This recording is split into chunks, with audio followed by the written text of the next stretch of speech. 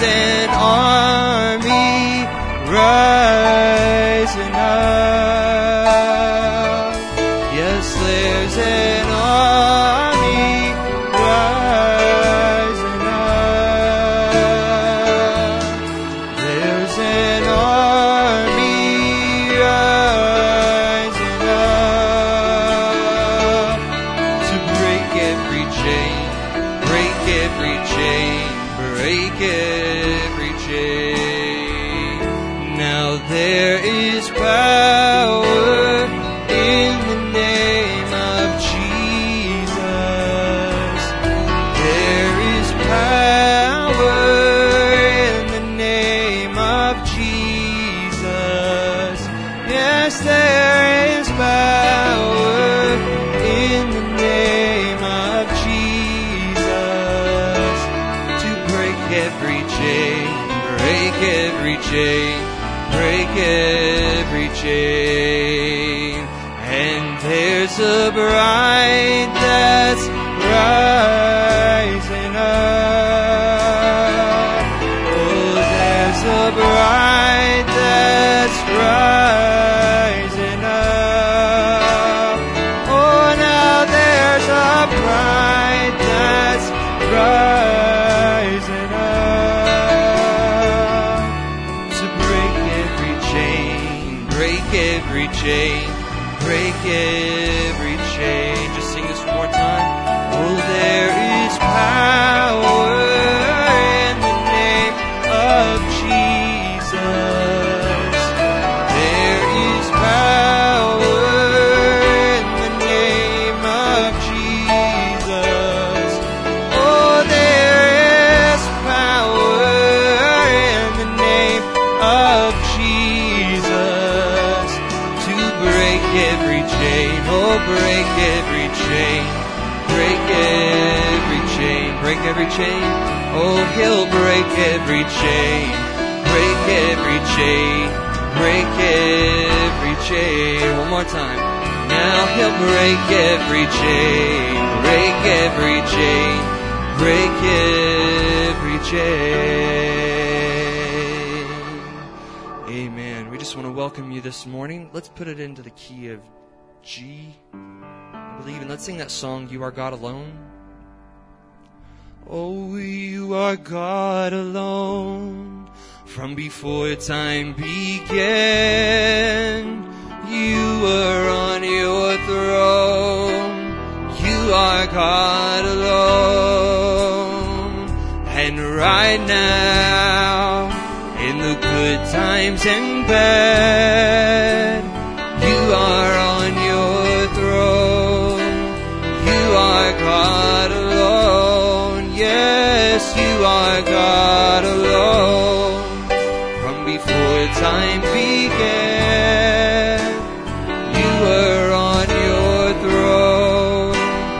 You are God alone. And right now, in the good times and bad, you are on your throne. You are God alone. Now you're not a God created by human hands. You are not a God dependent on any mortal man. You are not a God in need of anything we can give by your plan. That's just the way it is. And you're the only God whose power none can contend. You're the only God whose name and praise will never end. You're the only God who's worthy of anything we can give. You are God, that's just the way it is. For you are God alone. From before time began, you are on your throne. You You are God alone. And right now, in the good times and bad, you are on your throne. You are God alone. You're unchangeable, unshakable, unstoppable. That's who you are.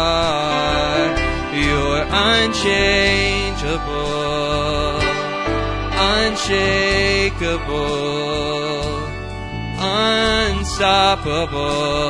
That's who you are. And unchangeable and unshakable. You're unstoppable. That's who you are. For you are God alone. From before time began, you were on your throne. You are God alone. And right now, in the good times and bad, you are on your throne. You are God alone. Now you are God alone. From before time began, you were on your throne. You are God alone. And right now, in the good times and bad, you are on your throne. You are God alone.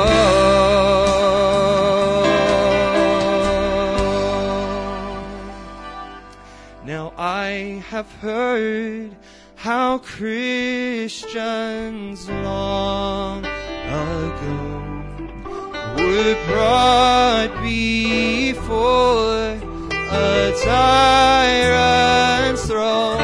They were told that he would spare their lives if they would renounce the name of Christ. So one by one they chose to die. The Son of God they would not deny. Like a great angelic choir sing, I can almost hear their voices ring. I pledge allegiance to the Lamb with all my strength, with all I am. I will seek to honor His command. I pledge allegiance to the Lamb. Now the years have come and the years have gone, but the cause of Jesus still goes on. Now our time has come to count the cost, to reject this world, to embrace the cross. So one by one, let us live our lives for the one who died to give us life till the trumpet sounds on that final day. Let us proudly stand and boldly say that I pledge allegiance to, with all all my strength and all I am, I will seek to honor His command. I pledge allegiance to the Lamb. Oh, now I pledge allegiance to the Lamb. With all my strength, with all I am, I will seek to honor His command. I pledge allegiance to the Lamb. I will seek, oh, I will seek to honor His commands. I pledge allegiance to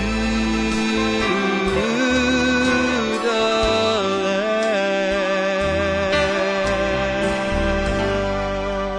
Lamb. Amen. Let's sing that song, I Want to Know More About My Jesus.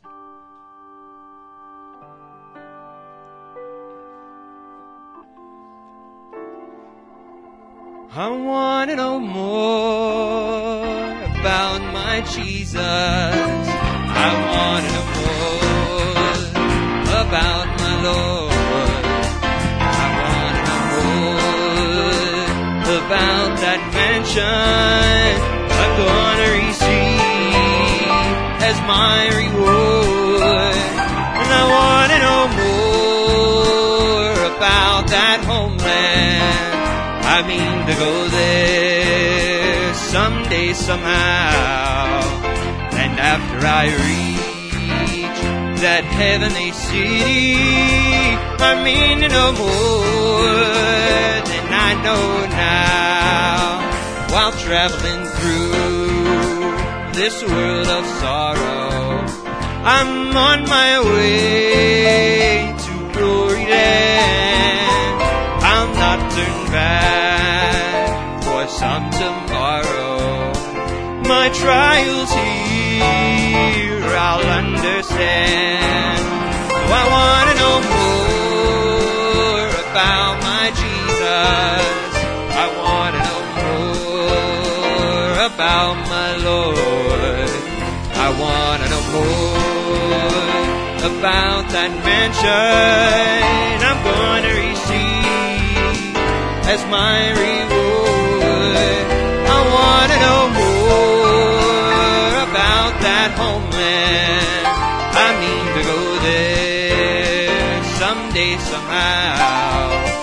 And after I reach that heavenly city, I mean to know more than I know now. He promised with His soul ascended, I'm coming back. The Lord did say, if on His promise you've depended, on wings of love you'll soar away. I want to know more about my Jesus. I want to know more about my Lord. I want to know more about that homeshine I'm going to receive as my reward. I want to know more about that homeland, and I mean to go there someday, somehow. And after I reach that heavenly city, I mean to know more than I know now. I'm glad I know the blessed Savior, for through His blood He set me free. Though rough the road, I shall not waver, For some glad day His face I'll see. So I want to know more about my Jesus.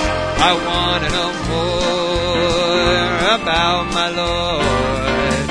I want to know more about that mansion I'm gonna receive as my reward. I want to know more about that homeland. I mean to go there some way, somehow. And after I reach that heavenly city, I mean to go no more than I know now. I want to know more about my Jesus. I want to know more about my Lord.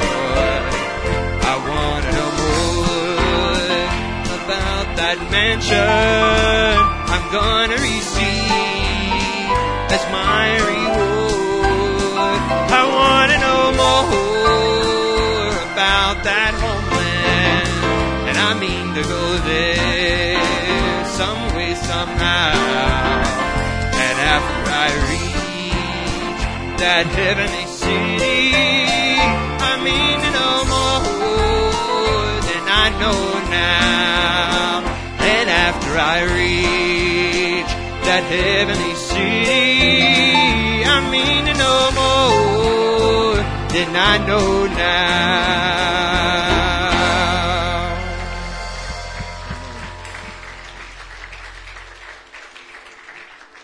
Let's sing that song, Feel My Way. So fill my way every day with love as I walk with the heavenly dove. And let me go all the while with a song and a smile. Fill my way every day with love. So let me walk, blessed Lord, in the way Thou hast gone, leading straight to that land above, and giving cheer everywhere to the sad and the lone. Fill my way every day with love. So fill my way every day with love, with the heavenly dove. Let me go all the while with a song and a smile. Fill my way every day with love. Keep me close to the side of my Savior and guide. Let me never in darkness roam. Keep my path free from wrath and my soul satisfied. Fill my way every day with love. So fill my way every day with love as I walk with the heavenly dove. Let me go all the while with a song and a smile. Fill my way every day with love. Soon the race will be o'er and I'll travel no more, but a fight in my home above. Let me sing, blessed King, all the way to the shore. Fill my way every day with love. So fill my way every day with love as I walk with the heavenly dove. Let me go all the while with a song and a smile. Fill my way every day with love. So fill my way every day with love as I walk with the heavenly dove. Let me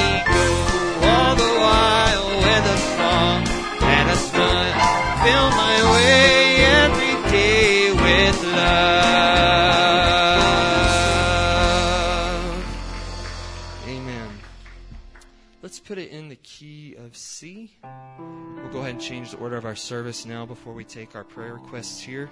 We have several. Let's just sing that song, In the Presence. So, in the presence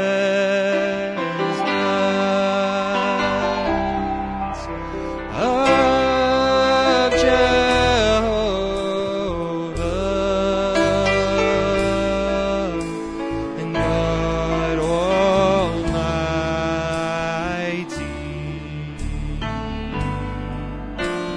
Prince of Peace, troubles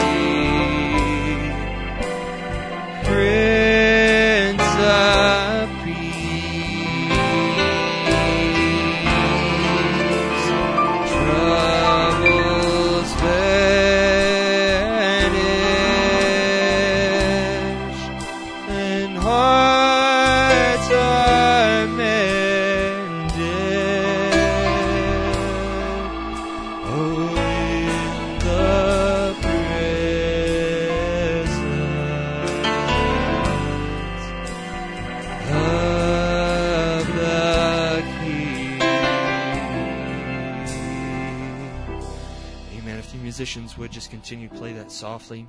And after I finish reading these, if I could have Brother Andy come up and pray for these requests. We just want to remember Sister Sarah Basaki, who is not feeling well. She's at home, so if we could just remember her. Also, I have here that my mom and Ashley are away in Virginia traveling.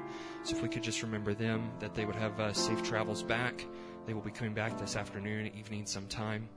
And also the Jacksons are away, just taking some time away. So if we could just remember them, as well as Brother Ben and Sister Rachel Pritchard, who are away. We just want to continue to remember Brother Danny Florian and his recovery. And also the Whitlocks are away. They're having to work this weekend. So if we could just remember them. And I have a special prayer request here as well for Brother Joseph Drum, who just really needs a touch, a healing touch from the Lord. So if we could just remember him in prayer as well. And just by the raising of your hands, any unspoken prayer requests. And Brother Andy, if you would.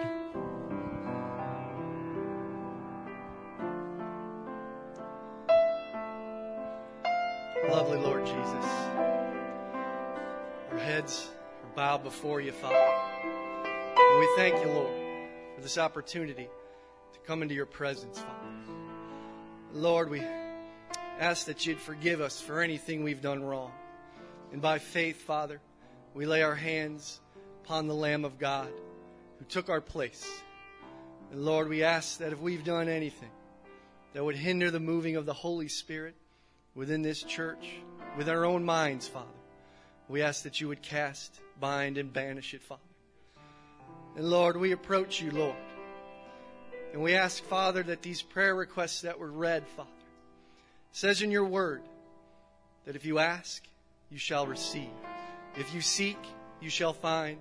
And if you knock, it'll be opened. Lord, there's many that are asking for healing.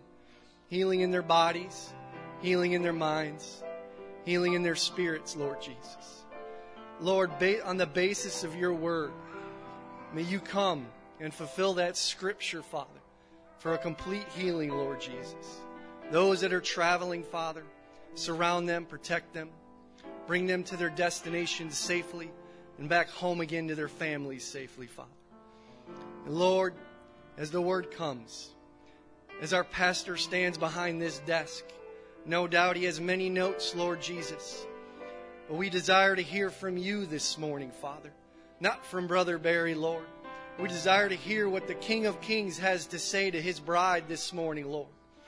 And Lord, may the word come in such power that it would cut the carnal ties that keep us far from you, Lord Jesus. Bring us closer to thee, I pray.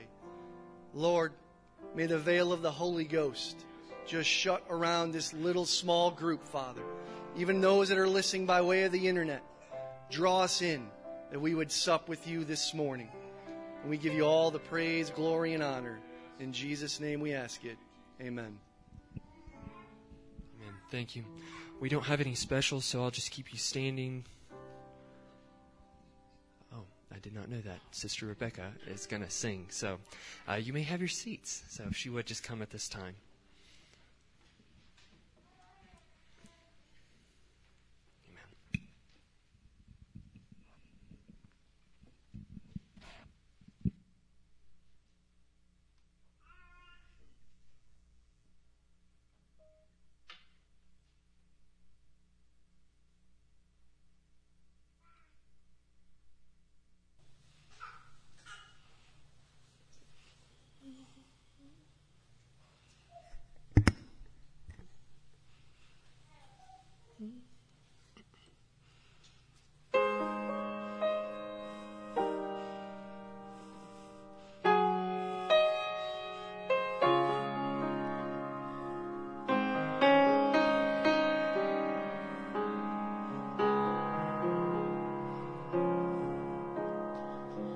God only knows how it must have felt out on the mountain where Abraham knelt. Deep in his heart he trusted and obeyed, and so he offered up his son as if to say, willing to live, willing to die, willing to make any sacrifice, willing to go, to stay. Lord, there's no price too high for me to pay. Any struggle that might come my way, I'm willing to go through, just as long as my heart, as long as my heart knows it's you. How many times have you called for me? My heart was willing, but I was so weak. What I would give for that same faith to believe. So when I'm tested by fire, I'll always be willing to live, willing to die, willing to make any sacrifice, willing to go, willing to stay. Lord, there's no price too high for me to pay. Any struggle that might come my way, I'm willing to go through, just as long as my heart as long as my heart knows it's you. Any struggle that might come my way, I'm willing to go through, just as long as my heart, as long as my heart knows you.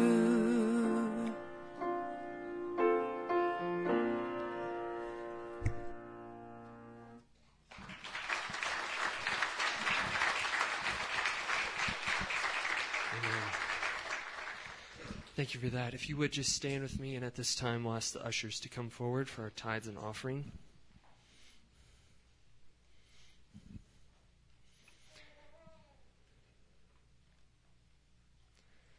And Brother Mike, if you would pray over the tithes and offering.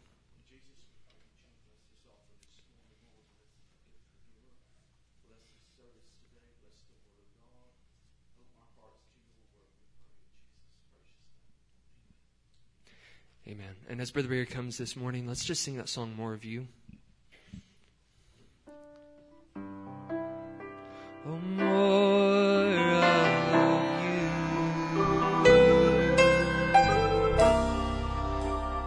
Oh, more of you.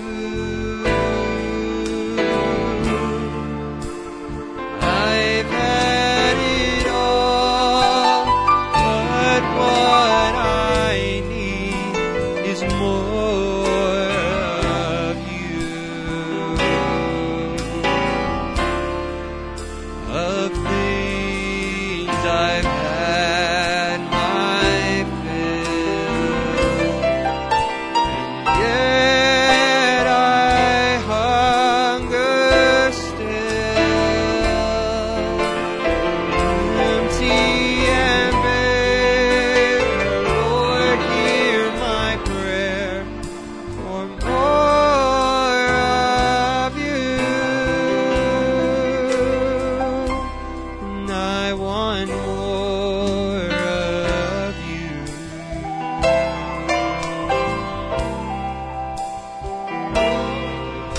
Of you.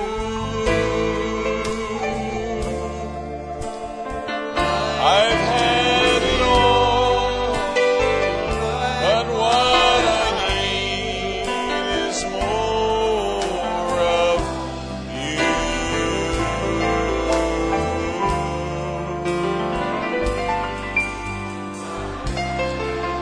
My fill, but yet I hunger still, empty and bare. Lord, hear my prayer, more of you. Just one more time now. Close your eyes and just sing it to Him. More of you. That's what we want, Lord. Just more of you.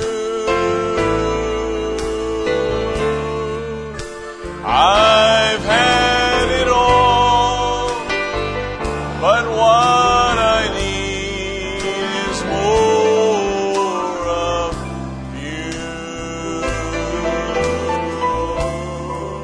Of things I've had my fill, but yet I hunger still,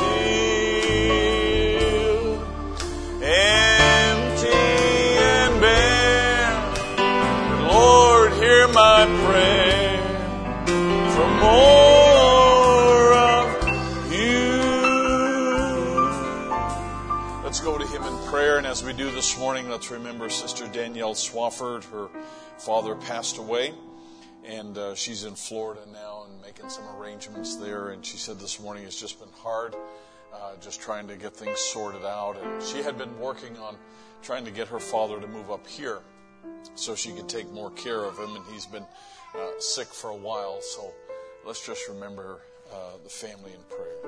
Heavenly Father, as we approach you this morning, we just want to say again, with all of the worship and all the prayers, everything that's been said, Lord, we just pray that you would have free course among us. And Lord, that you would just come and move in a mighty way and speak to our hearts.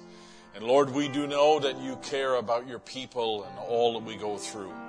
And as long as we are in this life, change and decay is stamped over everything about this world. But Father, we are thankful that we possess eternal life inside these vessels. And heavens and earth can pass away, but your people never will. Your word will always remain. And Lord Jesus, we're thankful for that hope that burns within our hearts today.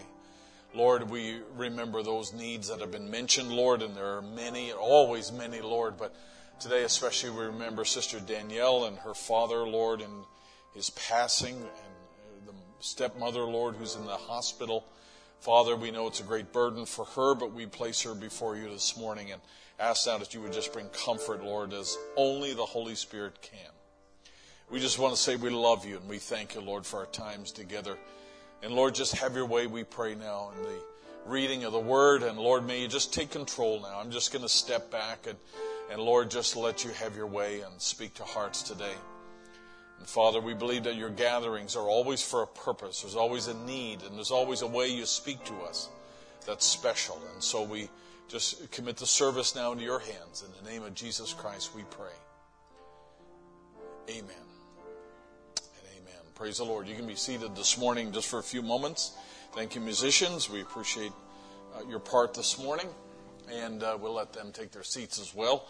And we greet you all in the name of the Lord Jesus today. It's certainly an honor to be here, and great to have all of you with us today. Good to see Sister Cindy here, and may God bless you. I was texting Bill this morning and trying to catch him, but he's somewhere between here and there, right? And good to have you with us today. So let me catch up on a few events here, and then we're going to just jump in this morning and trust that the Lord will bless you today. Good to have Brother Roger with us today, and Brother Daniel.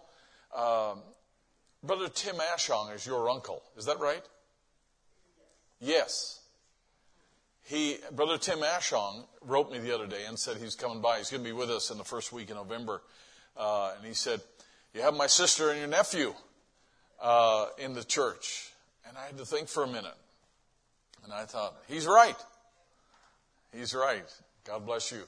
And so we're looking forward to Brother Tim. Brother Marcus Becker also will be coming from Germany in a little while as well, and going to be visiting us. But let's do a couple of birthdays. I'll let you know those dates as we're coming up here. September 26th was Andy and Jen Irish's anniversary. How many years? We didn't get to announce that formally, so God bless you. We appreciate the Irishes very much. And that was also Sister Sue Shepherd's birthday. She is at home now and doing some better, and we're just praying for her. That's where Sister Sarah and Sister Ashley are today. Joe Pascal, his birthday was on the 27th. He had to work today. He's not able to be here, but Joe works in a service, very much a service industry, and he gets placed on call very often. So they make plans to come, and it doesn't always happen. We mentioned Sister Frida's birthday on September 29th. Also, Sister Caitlin's birthday, she's not here today. Hans is here, right? He must have drove himself. And October 2nd is David Cockman's birthday, right? But David's not here today. And then Sophie's birthday is today, right? God bless you, Sophie. How old are you? 12 years old. Wow. And Katie Franklin's birthday out in Arizona. And then the 5th is the Browns' anniversary, right? How many years? 19 years. God bless you both. Appreciate you both.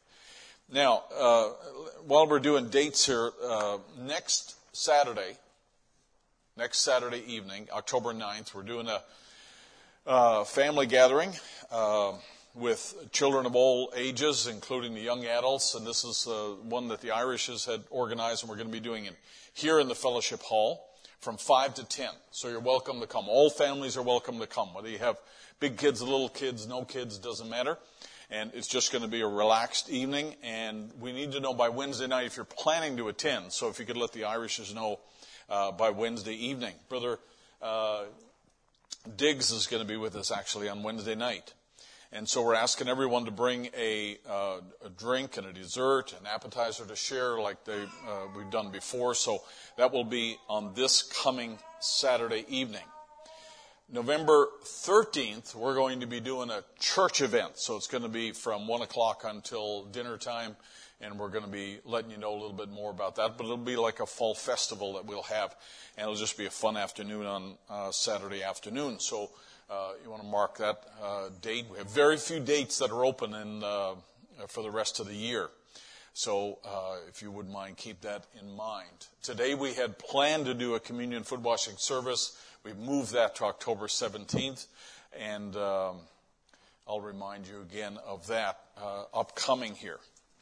I did this for the brothers who were at the men's meeting. There's 2 documents here, and I put them in the lobby for you. They're free, and everybody, if you would like to have one. They're 2 very interesting documents. And one is the front page of the New York Times on May 1948 when the statehood of Israel was announced. It was placed on the front page of the New York Times. And this is the copy of the front page of the article. The second document is the Declaration of Independence that the nation of Israel declared on May 14th, 1948. And that's in its entirety there. And it's got all the signers of that declaration. It was signed in Tel Aviv in Israel in 1948. And this is the actual statement of independence that they made. So that is available. It's in the lobby there, and you're welcome to take that. Just provided that for you. And want you to enjoy that. That's the real thing. That's the real document. All right. I just wanted to show you a couple of these because these pictures came in over the last 24 hours, I'd say, and just wanted to share some of these with you here. And I want you to take note of something here as we look at this. Isn't it great that we've got such nice monitors? Jeremy, we appreciate the nice monitors. On the old projector, we'd never be able to see a picture that was framed like that. But we're thankful for these monitors. Aren't you glad for our sound system and our monitors and our streaming and everything else? It really does make a difference. It's a blessing. So we sponsor these missionaries, us and a couple of other churches. We pool resources together to sponsor almost 20 missionaries who go out of Arusha and they travel in all of East Africa in the Swahili-speaking world. And they're going now on a regular basis because they have regular funding, and they go out and minister to these people in the bush, and they're gone sometimes 2, 3, 4 weeks at a time. And they travel, they baptize, and now they're establishing a lot of these new believers because there's so many new believers. And Brother Elias told me, he said, it's becoming so big. He said, there's so many new converts now. We just need to have missionaries on the road continually. And so this is some of the pictures of their recent journeys. And I haven't put all the pictures here, but these are just some of them.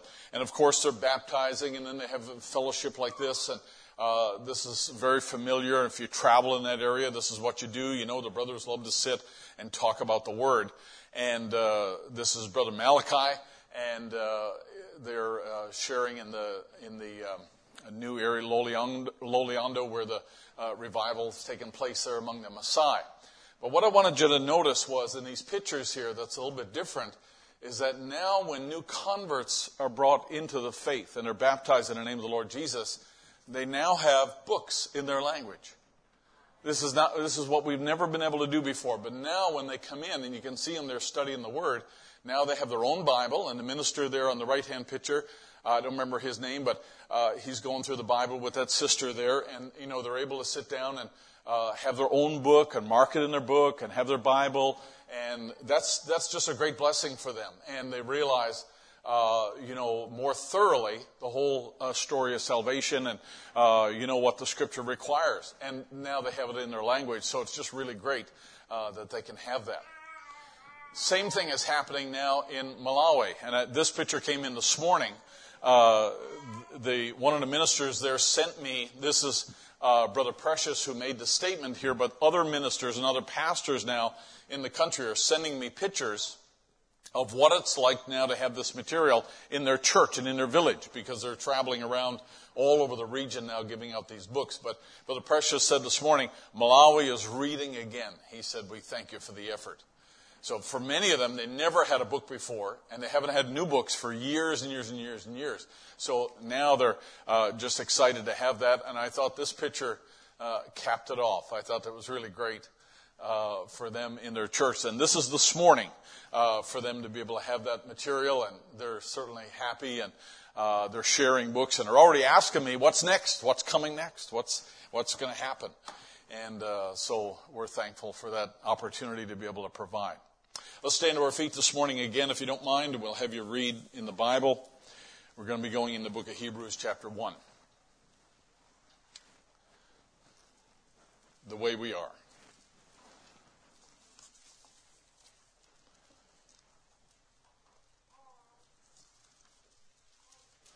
There's reasons why we are the way we are.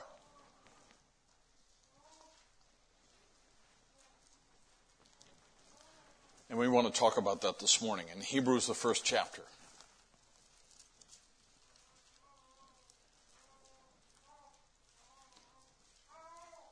Hebrews is a unique book.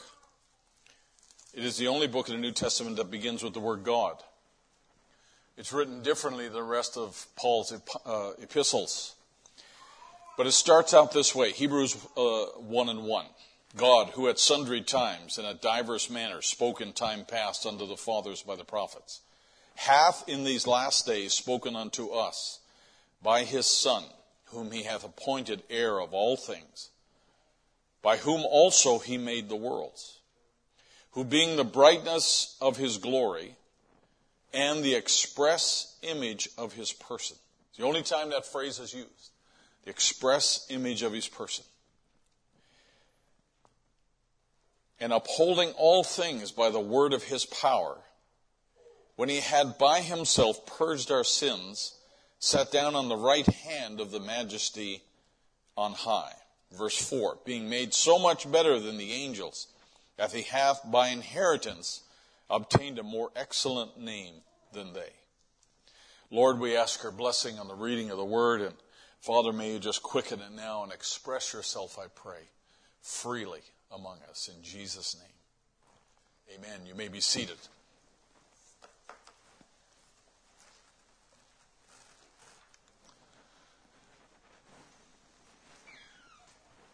I just wanted to give you this little statement here because I thought this was really a nice little statement of Brother Branham in 1959. He said, we would ask, Lord, that you would bless this little church today, the pastor, the deacons, the board, the members, the strangers that's gathered in our gates. And we are grateful for fellowship. How many can say amen? We're grateful for this fellowship. And for hearing someone say that they drove many miles for service. That's kind of the norm now. And truly the scripture is made manifest when it said, if I be lifted up, I'll draw all men unto me. That's the drawing card, isn't it? That's the reason we gather. That's what pulls us together in one place is when Christ is lifted up. I mean, that's why we're here, right? We're not here because of the number of people, and we're not here because of the beauty of the building. We're here because of Christ. And we know, Lord, that thy church is not in the majority. The true believers are in the minority. Doesn't bother us, right? Doesn't bother us. If we were fighting a natural war, it might bother us. But this statement doesn't bother us because God's not intimidated by a lot or a few. He's not intimidated by that at all. But someday, Lord, you will take that minority to yourself, and that's the hour we long for.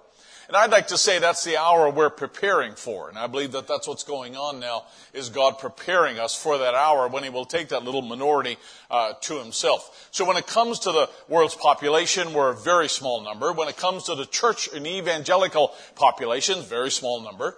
Brother Bill Walters sent me a statement or a little link the other day out of YouTube where a man was talking about the comparisons between and the unification that's going on between the Catholics and Muslim faiths, for instance, and the things that they have in common. And they were talking about, the little tiny group of Protestants that are outside of that movement. And so therefore, this is a very powerful thing. There's actually all kinds of treaties and things, agreements that are being signed between the Catholic Church and other religions to kind of bind everybody together. Lay down your doctrine, lay down your differences, that we all, can be unified together. And one day maybe we'll show you a little bit of that. But if you take the evangelical movement outside of that, you're talking about a much smaller number. And then if you take the bride out of that number, you're talking about a real small number. But you know what? It doesn't really matter. It doesn't bother me. Because if it doesn't bother God, it shouldn't bother us, right? The Lord knoweth them that are His. And He's got them all numbered, and He knows exactly where they are. And one day soon, Brother Branham said, He'll take that minority to Himself, and that's the hour that we're preparing for. So we have a different view of world events. We have a different view of things that happen in the world, and so therefore things like that don't really scare us.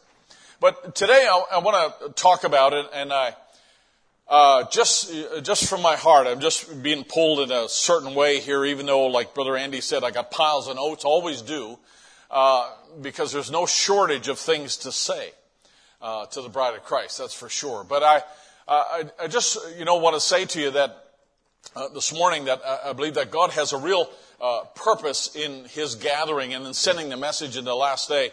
I believe that it's really a significant thing. I believe it's a very important thing for us to be in tune with what God's doing in our time, because that's the only place of peace that we find is left in the world. As one of the brothers said in the men's meeting last week, we are at the end of not knowing.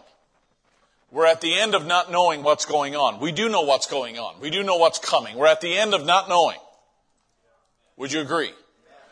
We're at the end of being mystified about what's taking place in the world. We can see the Bible talked about what was going to happen in the end of the world. Brother Branham came along and reiterated that and prophesied again about what was going to happen in the end of the world. And now you're living in it and seeing it. We're at the end of not knowing what's going on. We do know what's going on by God's grace. We do know what's happening. And if that's true, then that takes the fear away from the events that surround us and the things that are going on in the world. And I believe that there is a presence that is evolving in our time that is powerful enough to bring us to the place we need to be before we leave this world. Let me say it again. I believe that there is in development, I believe that there's evolving a presence among God's people, among the elect of God, that is powerful enough to transform us from what we are to what we need to be before our bodies are changed. I believe that transformation will draw us right into that kingdom. I believe it'll quicken this whole process that Brother Branham's talking about here, as he talks about many times, and I believe it'll bring us to the place where we need to be so that we can step over into that dimension, and death won't change us. It only changes our dwelling place. Do you agree? Death doesn't change us. It only changes our dwelling place.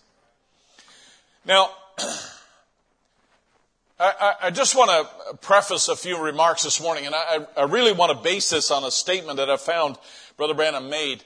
And I'm going to get to that, but I kind of got to give you a couple of scripture verses and a little bit of illustration before we get there, all right? So I'll tell you when we get there. But I want you to follow me now as we look at this. John writes, in a form of prophecy, he says, "Beloved, what manner of love the Father hath bestowed upon us, that we should be called the sons of God. And therefore the world knoweth us not, because it knew Him not." That's still true, still very true. That it doesn't know us because it didn't know Him, and they'll never really understand who you are. They'll never really understand who's among them. And that's a terrible thing. "Beloved, now are we the sons of God, and it doth not yet appear what we shall be. But we know that when He shall appear," and that's the key, that's the time frame there, "whenever He appears again, we shall be like Him, for we shall see Him as He is." The difference between this time and that time is that whenever that time comes, we will become progressively more like Him because we shall see Him as He is. There will be more to know about Christ in days and ages to come. We don't know how long that's going to take. And of course, John and the people of that age, they believed that, things were going to happen in their lifetime. They believed that Jesus would return in their lifetime, and Jesus would wrap everything up and take the kingdom out of the hands of the Romans and restore it back again. Many of them died believing that in their day. But it didn't happen in their day. But now it's happening in our day, right? And the key is that when He shall appear, we shall be like Him. and we shall see him as he is. And every man that hath this hope in himself, in him, purifieth himself, even as he is pure. Every man that hath this hope in him purifies himself. In other words, he's using everything that's available in that hour to take advantage of all of the things that God has promised we would be. Now, if you don't mind, let's just take a look here. And this is just a bonus. I don't even have it on the screen here. But Romans chapter 8. If you'll just flip back for a moment here. Romans the 8th chapter. And just watch what Paul writes here. Romans the 8th chapter. These are all going to be familiar passages of Scripture here. But I just trust that the Lord will allow me to be able to share what's on my heart for you today. And it'll be a blessing to you. Romans 8. There is now therefore no damning sentence to them which are in Christ Jesus, who walk not after the flesh, but after the Spirit. In other words, that word walk there, it means that they would progress and make use of the opportunities that are provided. That God gives you the opportunity to be prayed for, that you might be delivered. That God gives you the renewed promise of healing. Hey, divine healing is not new. It's been around since Calvary's cross, isn't that right? I mean, you go back, it's been around since the brass serpent. It's been around a long time. It's not new. But it's new for you if you've never taken advantage of it. But when it becomes available to you and God quickens it to you that He's a healer today, the same as He ever was, and you have a need in your body today, it's not God's fault if you don't take advantage of the need that God has supplied for. Right? In other words, God has given us opportunities. He's given us resources, and He wants us to take advantage of those things here. And that's what the word walk means, as Paul writes in Romans 8:1, who walk not after the flesh. We're not looking for natural resources, and we're not looking to humans to meet every need that we have. We look to God. We look to the tree of life. I've got a couple of shalom in the home pieces left that I need to bring. And one of them is shalom in the mind. And the other one is shalom in the covenant. And that's kind of X-rated, and I'm sorry to admit it, but I haven't preached it yet because I have to, it's not as X-rated, some of you looked at me with. But it's really for adults. That's what I'm saying. So we gotta find a way and a time to deal with this. But there's some things that I think are important for us to say in relation to that, because I don't believe that real true peace comes until we dig into really tap into what the Prince of Peace has for us. And I will tell you that God's still dealing with my heart as much as He has been. And many people have asked me, "Are you done? Is it over? Are you finished that series?" Many people outside of here, and I have sermons already prepared; they're already done. But I just need the opportunity and the right time to do it. Maybe we ought to have a couples meeting. That'd be all right. And let some of our older teens volunteer to. Matter of fact, we thank you now, the older teens, for babysitting all of the younger teens, for doing younger kids.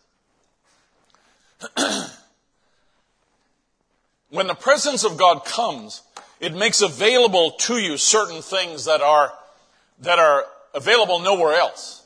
They're not human resources. They are God's resources. They are divine resources. And as Paul writes here in Romans 8:1, he says that we as Christians, he said, we have therefore no damning sentence against us. And again, let me reiterate something that we spoke about last weekend.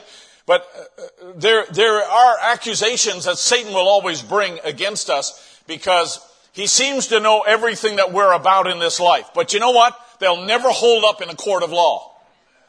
There are mistakes we make. How many would agree? There are things we say, things we do, ways we butt in, things that we should never say, but we do. And Satan is right there to say, aha, if you had it, then you wouldn't do that. And he's right there to do it. And if he could, he'd haul you into court, because he's got a list of offenses. But I'm here to tell you, they don't count.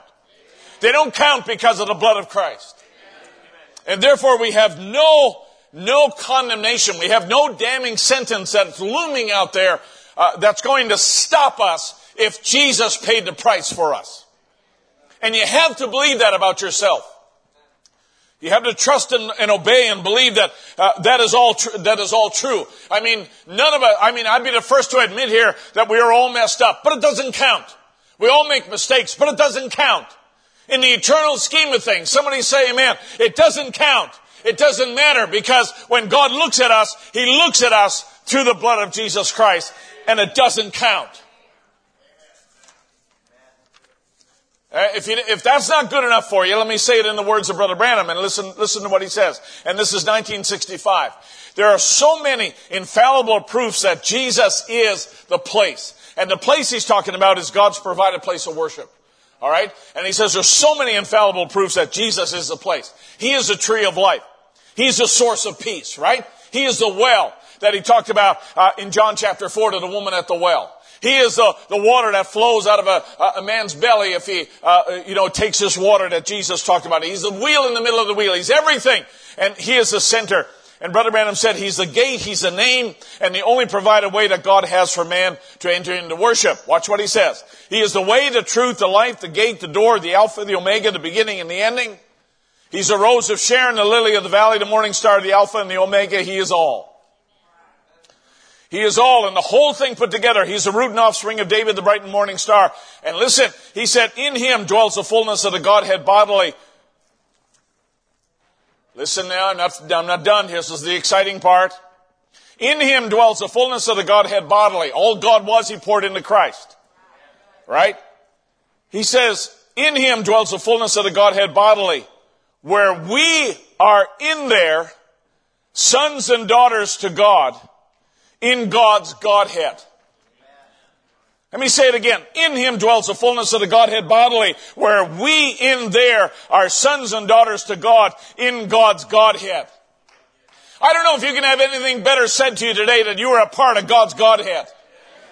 That the Godhead is simply that description of all that God is. And when Brother Branham describes this in his parting words in 1965, he includes you in that Godhead and said you're a part of God's Godhead. And let me tell you, if you're a part of that, nothing can separate you from that. Nothing can take that away from you. Yes, he said, as sons and daughters of God, we're in the family, we're in there. And if you're in there, if you're a coffee, if you're born a coffee, there's nothing you can do to not be a coffee. You'll always have it. You can change your name, you can change your hair color, you can change your looks, you can change the redness of your face. But you know what? You'll always be a coffee. Exactly right. So what Paul is telling us is that we as Christians, he said, we walk not after the flesh, but after the Spirit. For the law of the Spirit of life in Christ Jesus has made us free from the law of sin and death. Verse 3, for what the law could not do in that it was weak through the flesh, God sending His own Son in the likeness of sinful flesh, and for sin, condemned sin in the flesh. That's what Jesus did. And that the righteousness of the law might be fulfilled, where? In us. In other words, on our behalf, the righteousness of the law, the requirement of the law before a righteous God was satisfied. In other words, God paid the price for His own law. Right? God paid the price for His own law. And we are the benefactors of that, who walk not after the flesh, but after the Spirit.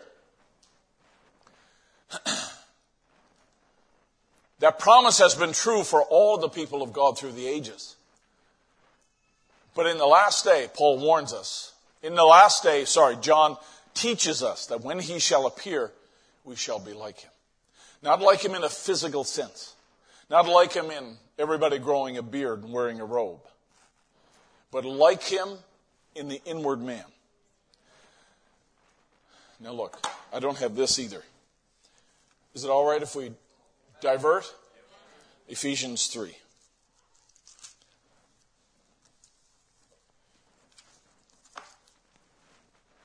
If we're a part of God's Godhead, and that's been just rolling over in my heart ever since I heard it.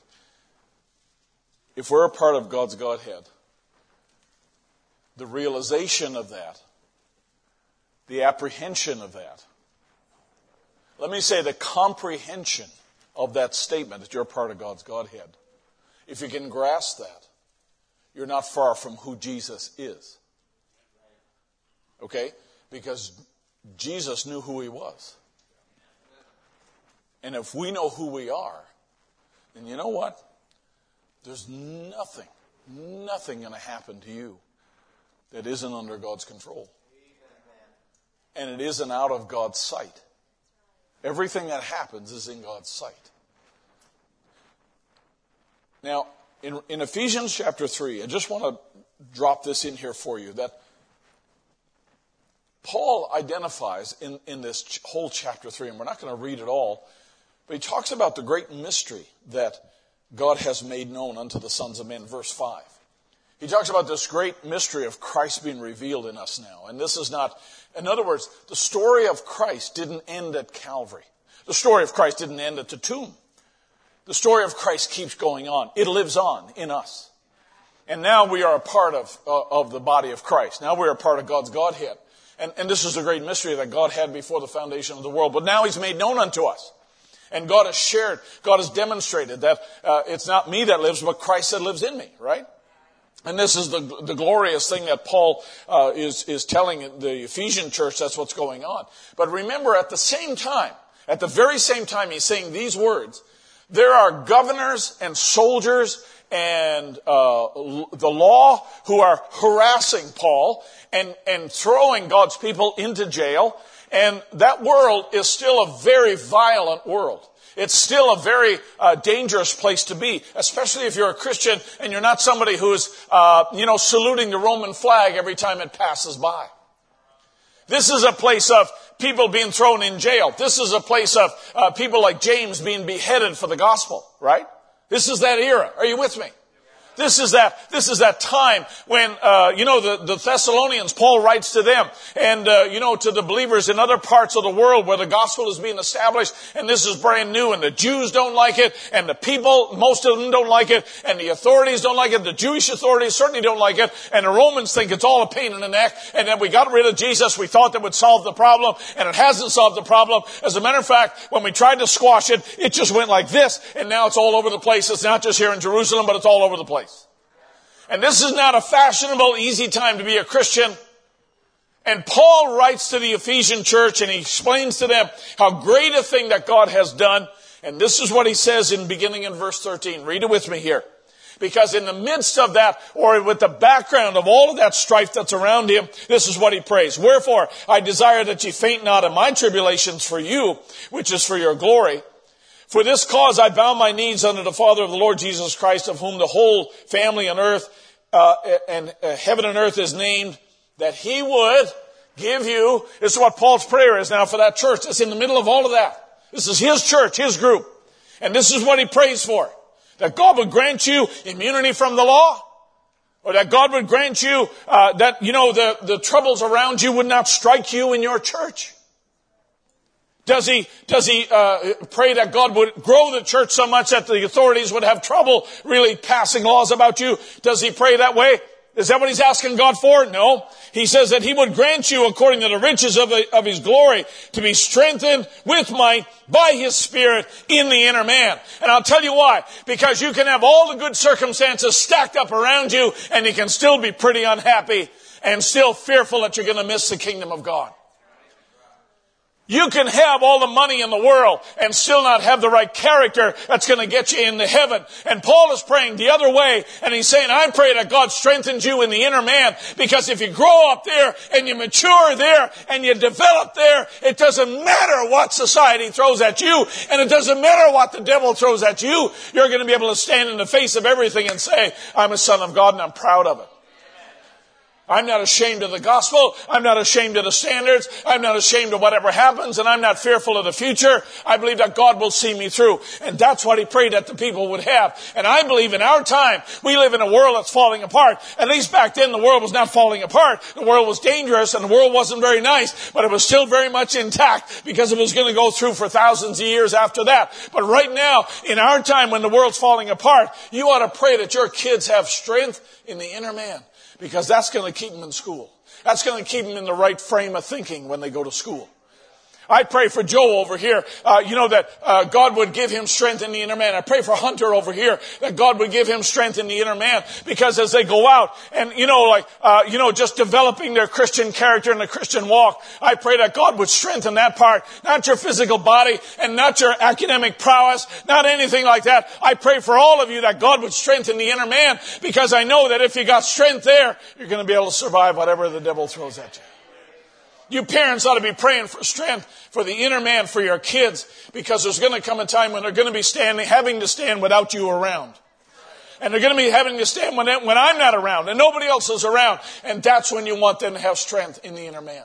So Paul didn't pray for political peace. He didn't pray for, a calm world to grow up in. He didn't pray that they would be immune from trouble. He didn't pray that the virus would go away. He just prayed that they would have strength in the inside of the inside. That they would do whatever it took for the inner man to grow strong. Because then you can be anywhere and face trouble. And it don't matter. Well, then how do we do that? That's a real good question. That's the process. Here it is. Here's one of the answers anyway. Paul is writing about this example in Exodus chapter 34 when Moses goes up into the mountain and he receives the commandments, the word of the Lord, and he comes back and he does not even realize that there's a light, there's a glow that's coming from his skin. And it's a blinding thing to the people. And so the Bible says, you go back and read, I got the scripture verse on the bottom of the screen there, and you can read it and go back and it says they veiled Moses. And when Moses came and talked to the people, he was veiled. And he gave them the commandments. And then when he went back up into the presence of God, he took the veil off. When he came down, he put that veil on again. Now watch what Paul does with this idea of the veil. He says, seeing then that we have such hope, we as Christians, we use great plainness, and that means boldness of speech. I did 3 sermons recently on, the whole idea of courtship and standards and all of that. And it's funny because I didn't realize that other ministers were listening and they were saying, is that all? Is that it? Are you going to stop there? And they wanted the. I'm not saying that for the wrong reason. I'm just saying that it's just nice and plain. It's not a bunch of types and shadows and a bunch of theology wrapped in it. I hope it's plain. For your parents, let's see your hands. Was it plain? Helpful? Was it helpful? I better quit. But Paul says, because we have such hope, because God has embedded this in our hearts and quickened it so clearly, he says we can speak it clearly. We can speak it outright. Not as Moses, which put a veil over his face. Yet the children of Israel could not steadfastly look to the end of the law. The law was the thing that was abolished. And he says they couldn't even look to the end of that. They couldn't see because of the veils. They couldn't really. And when Jesus came, he stood among them. And the Bible says he came unto his own comprehend. They knew him not. Because they couldn't see to the end of the law, what was abolished. But their minds were blinded, for until this day there remaineth the same veil untaken away in the reading of the Old Testament, which veil is done away through the blood of Christ. That's the only way that the veil is taken away from you, is through the blood of Christ. What Christ did removes the veil from your eyes. That's the only way you truly see and have a revelation of Christ. But even unto this day, when Moses is read, the veil is upon their heart. Nevertheless, when their hearts shall turn to the Lord, the veil shall be taken away. When they realize that the one that they crucified, the one that they shouted in the streets, crucify him, actually was their Savior and Messiah. And when they accept the atonement of Jesus Christ, that veil is taken away. Are you following me? That's what Paul is telling them, that until you receive the sacrifice of Christ, he said that veil remains. And when you come under the blood that Jesus shed, he said then that veil is taken away. Now the Lord is that Spirit. And where the Spirit of the Lord is, there is what? Liberty, as we've defined many times. Liberty is not now the freedom to do whatever you want. Liberty is not the freedom now to go and live and smoke. Some people have asked the question that if you're predestinated, let me see if I can say the question right. If you're predestinated, it means that you can do whatever you want. So why can't you do any kind of sinful thing because we're still predestinated? And that, in a sense, would be logical. But the Spirit of the Lord doesn't make you free to do whatever you want, including sinful things. The Spirit of the Lord frees you to become what God has predestinated you to be. So it takes off the shackles of unbelief. It takes off the shackles of pornography. It takes off the shackles of pride. It can take off the shackles of, ambition and greed and all the other things that are out there in the world that holds a person back. And the liberty that Christ gives frees you. Because now you can say, I'm free from all of that. I'm free from my past. And I'm free from my problems. I'm free from the complexes that I had. I'm free to become a real son and daughter of God. That's what liberty is for. The liberty is to free you to now come under the leadership and the headship of Christ. Do you believe that? Do you agree with that? Your liberty is not that now you're above the law. Now you can do whatever speed you want. That's not true. And all the young men said, move on.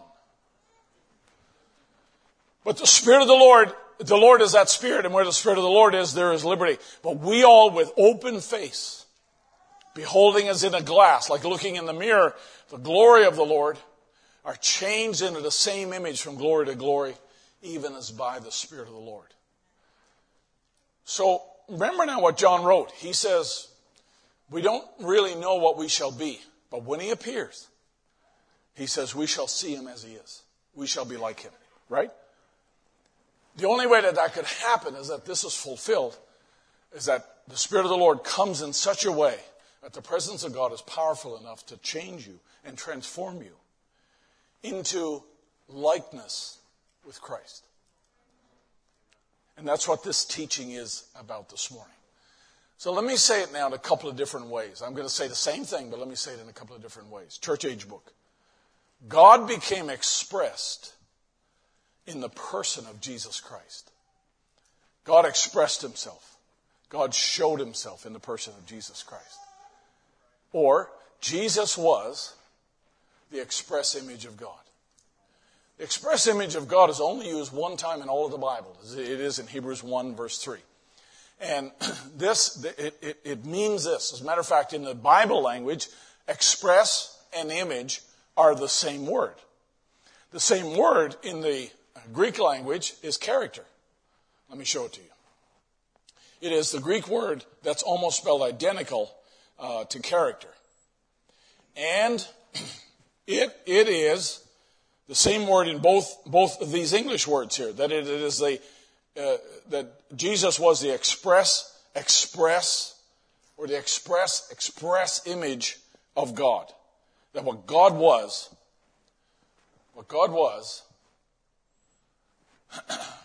there's the Greek word character. That's how it's spelled. When you click on it in your Bible, you look it up in the Greek, it is the word character.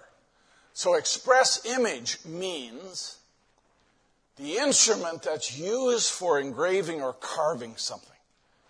It's the mark that's stamped upon that instrument or wrought on it.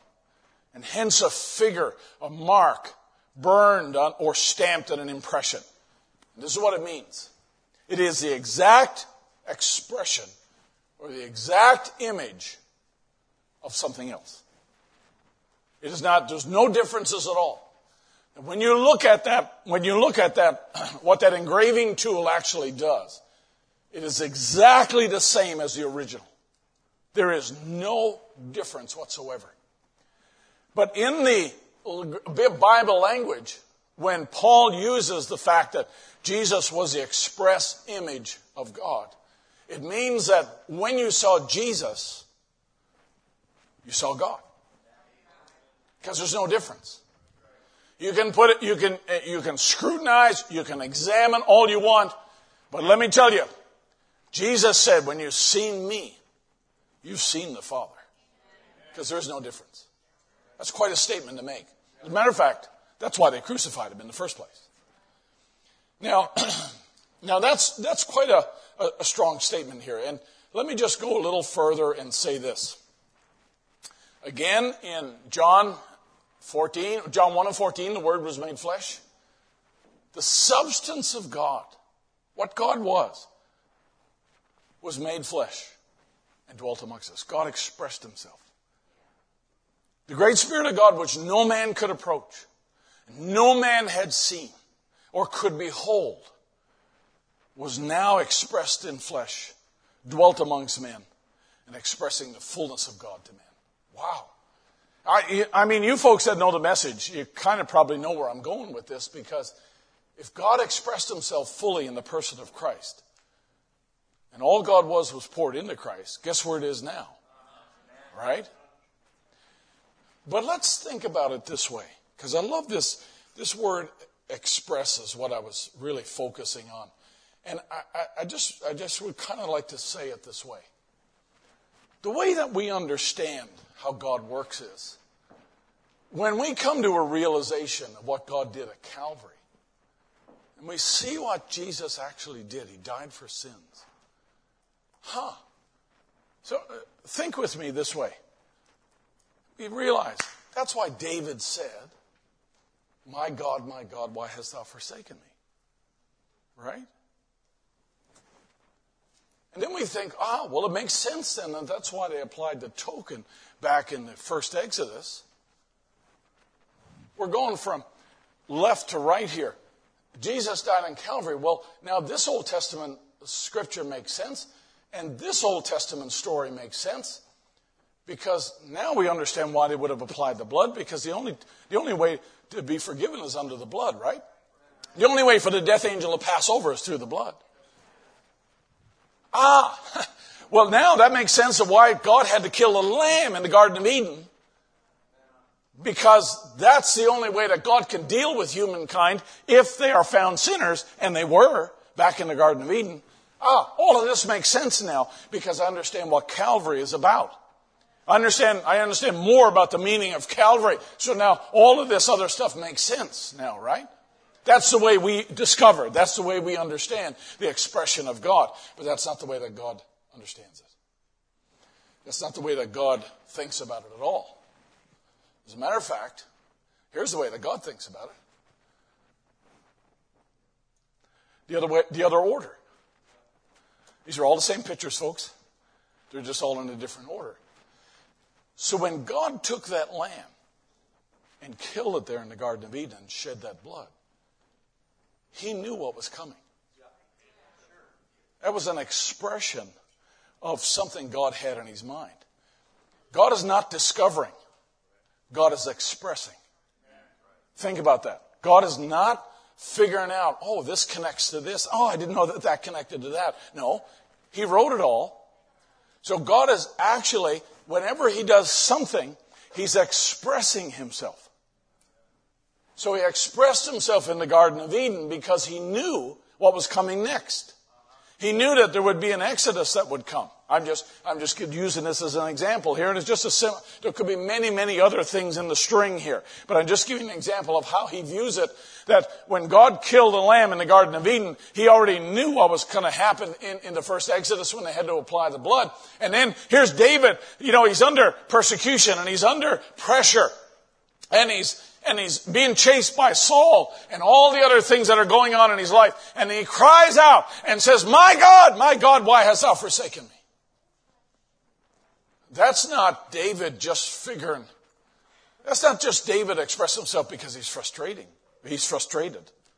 Not at all. But that's God signifying, he's expressing what's coming next. And he's got a purpose in David saying that, because now the Son of David is there hanging on the cross, and he cries out, my God, why hast thou forsaken me? And why are they so far from helping me? Why is there nobody? Everybody's forsaken me. Everybody's gone. You've gone. Every man is gone. Nobody is helping me where I am on the cross, because he became sin who knew no sin, that we might become the righteousness of God in him. So where did God begin to express himself? Not on Calvary and then discover all these other pieces fit, but rather from the very beginning, before the foundation of the world, God had all of these things in mind, and he began to express them one by one, and one by one. Can you believe that that's how God planned your life? Can you believe that, you may sit here and think, well, I'm in this church. I'm here in this church. Well, now I figured out, I was in that church before then. And then I came here, and I was in the Catholic church before that, or as the Baptist church or whatever else. And now I can see that all makes sense back there. That's the way we look at it, right? That's the way we discover it. That's the way we understand it. But when God planned your life, He knew exactly what age you'd be born in. And He knew exactly who your mom and dad would be. And He knew exactly what you would look like, the stature you're in. And it's no accident that you're born of the mother and father you are. And it's no accident that you're born the color of skin you are. No accident that, some of you were born in foreign countries.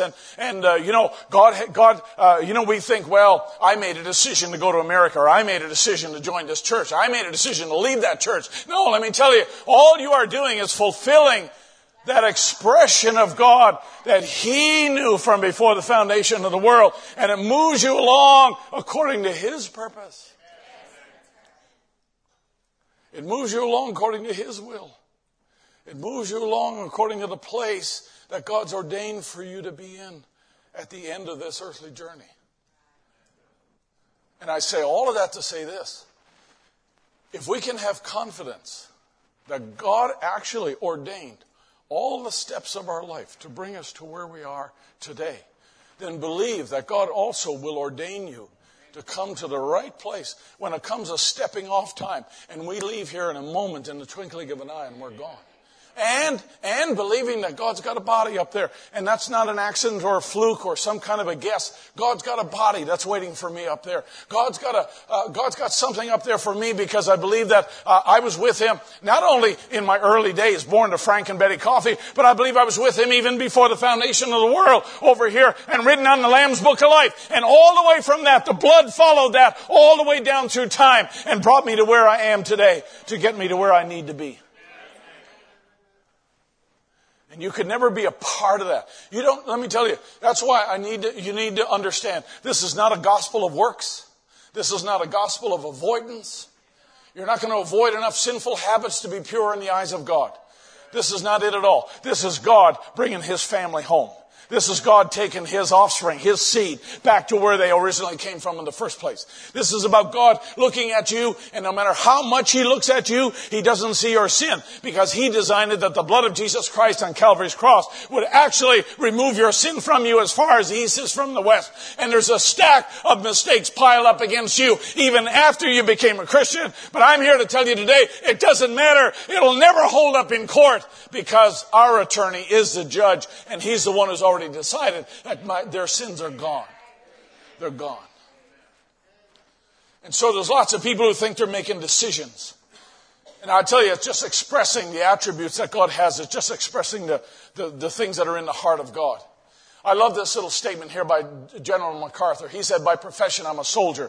And I take pride in that fact. But I am prouder, infinitely prouder to be a father. And he said, a soldier destroys in order to build. A father only builds, never destroys. Somebody say amen. The one has the potentialities of death, the other embodies creation of life. It is my hope that my son, when I'm gone, will remember me, not from the battle, but in the home, repeating with him our simple daily prayer. Our Father, which art in heaven, hallowed be thy name. Where's he getting that from? Where is that coming from? That's just not because MacArthur's a good guy. Let me tell you, that's an expression of what's in the heart of God. Because the heart of God is to be a father. Isn't that right? The heart of God is to be a father. And I don't know where General MacArthur stands according to the book of, the Lamb's Book of Life or anything else, and that's not the point. The point is this, is that if that's who we are, the children of God. And we came from the mind of God. And He saw us and recorded us before the foundation of the world. Because past, present, and future are all the same to God. It's all now to God, right? It's all here and now to God. Don't go to sleep on me now. We're almost done. I know we're on a new time frame here, but stay with me here. It's all on the current time frame. It's here and now with God. Everything is. And if that's the case, and God's put certain things in you, it's not me trying to be a Christian, and it's not me trying to keep up with God's word, and it's not me trying, to be a righteous kind of a person. No. There's been a tool that God's used to imprint on me the character of all that was in Christ, to imprint on you the character of Christ, so that when Satan looks, he can't see anything but Christ. He looks at your flesh and he's loud about that. I mean, he's vocal about that. But you know what? That doesn't matter because my flesh is not born again and I'll readily admit it. I got news for you. Neither is yours. But in terms of, eternal consequences, let me tell you, what matters is the eternal life that's on the inside. Now, don't get me wrong. It's not that we can, throw caution to the wind and do whatever we want to. As a matter of fact, Brother Branham is very clear. He says we should behave ourselves like Christians. Our conduct should be Christians because we are aliens here. This is not our home. If this is not our home, what is? I pray, what is? Our home is in heaven. Our home is in glory. Isn't that right? Our home is with God. And if our home is with God, then Lord, my Father, thy will be done on earth as it is in heaven. And let my life match that. And I'm free now to become like it is up there. We were just put here temporarily, he says, but there's something in us that calls us to live. And it calls out from us to live. And something in us that calls out to do right. So you say, well, if I'm predestinated, can I do whatever I want because I'm still predestinated and nothing's going to take it away? Let me tell you, if you're predestinated, you got something in you that calls to do right and something in you that desires not to do wrong anymore. And I often, like I told you before, and I'll say it again, I often ask God to look at my desire, not at my conduct. But Lord, look at my desire. And sometimes when you get caught up and you trip and you make mistakes and you fall into a trap or you get scraped up or something else happens there, I say, Lord, I don't want to live that way. I'm sorry. I don't want to make those mistakes. I don't want to react that way. I don't want to have those failings in my life. Lord, do whatever you need to do to correct that in me. And I often pray that way. I don't know about you saints that are out there, but I often do. Because my desire is not to live like this world and to react like this world. My desire is to live like they live up there. And I've never been up there, but I got a sense that they don't fly off the handle down here and use 4-letter words down here. Up there. Right? They're not irreverent up there. I believe they're pretty reverent up there. I believe they're pretty, sober-minded up there. Sorry for my voice. It's kind of going all over the place here, but at least I still got it. That's my desire, is to live here like I live up there. But you're not going to do that on your own.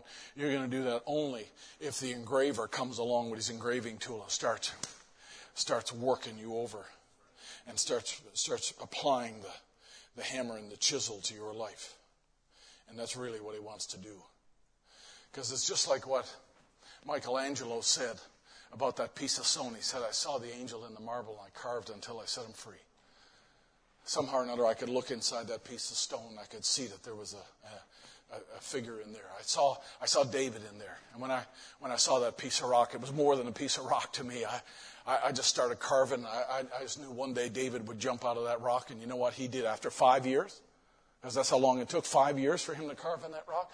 And he did. And he had his underlings, his associates, he would come along with a paint or like a chalk marker, and he'd just mark and say, cut this off right here, and cut that corner off, and cut this piece off right here.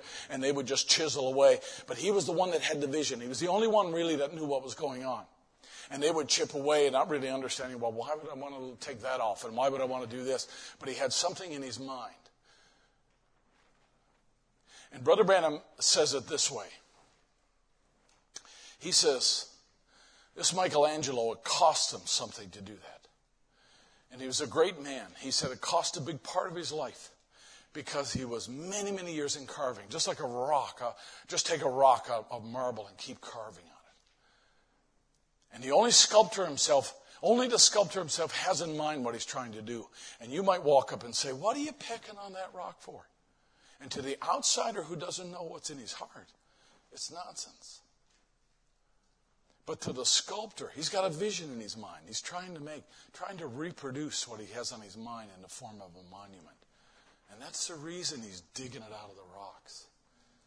I got good news for you. That's the reason why God hasn't given up on you, because he's trying to dig something out of you that you don't even know is there. And your mom and dad don't even know it's there. You as a mom and dad don't even know it's in you. But God doesn't give up because he's got a vision of you.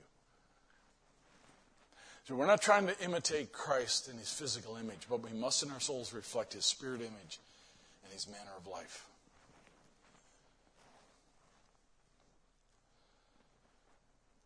You say, well, Brother Barry, you know what? We know this. I mean, we know this. Everything you've said this morning, we know. I know you know. But, actually living this out in your daily life is a little bit more challenging than just knowing what I said. It's Jesus paid a price for being who he was. And he had to do some hard things. He had to forgive you, right? You certainly didn't deserve it, but he did it anyway because he loved you. And his love and the joy that he had that allowed him to go to the cross was greater than the offense that it caused him.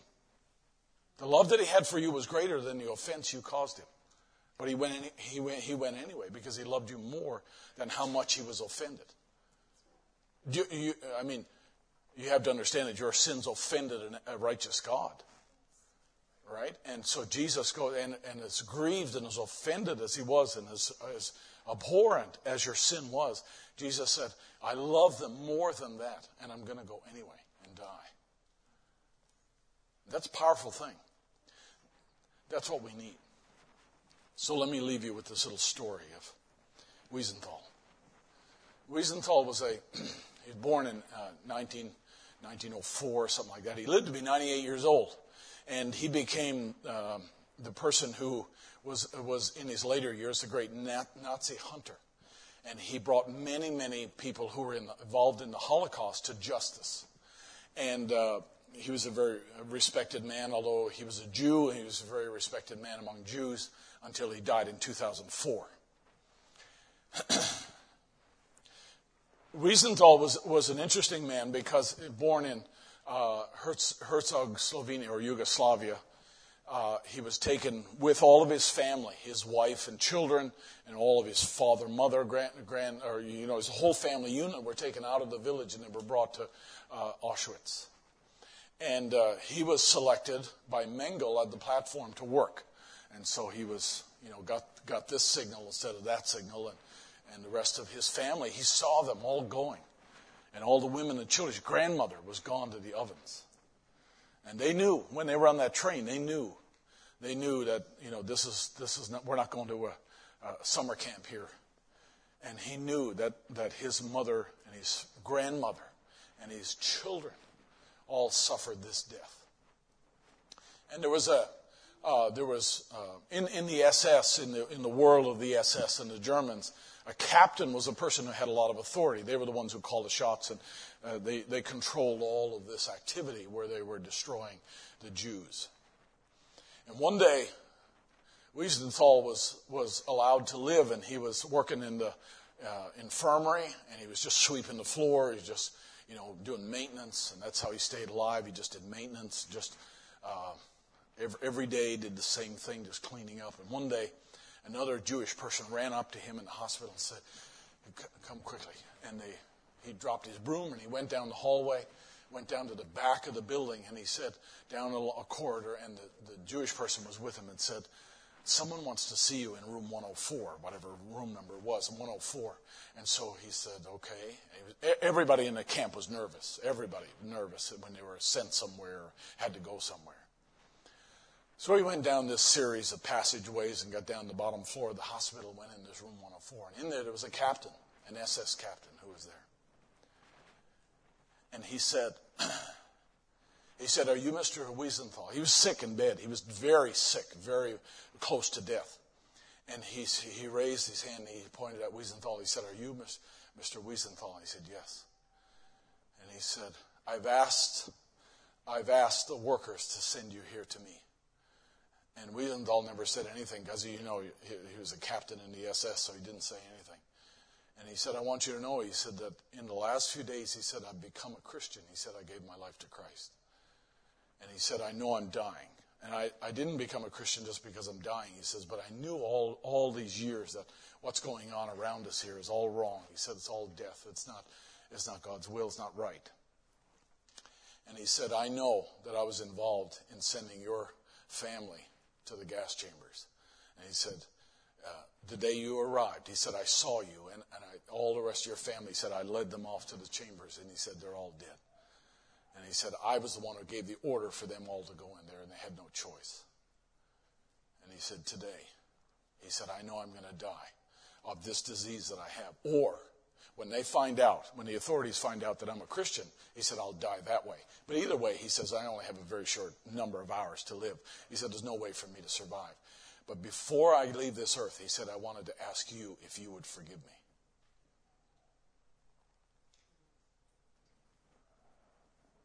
For a moment, for a brief moment, put yourself in Wiesenthal's shoes. And tell me how you'd respond.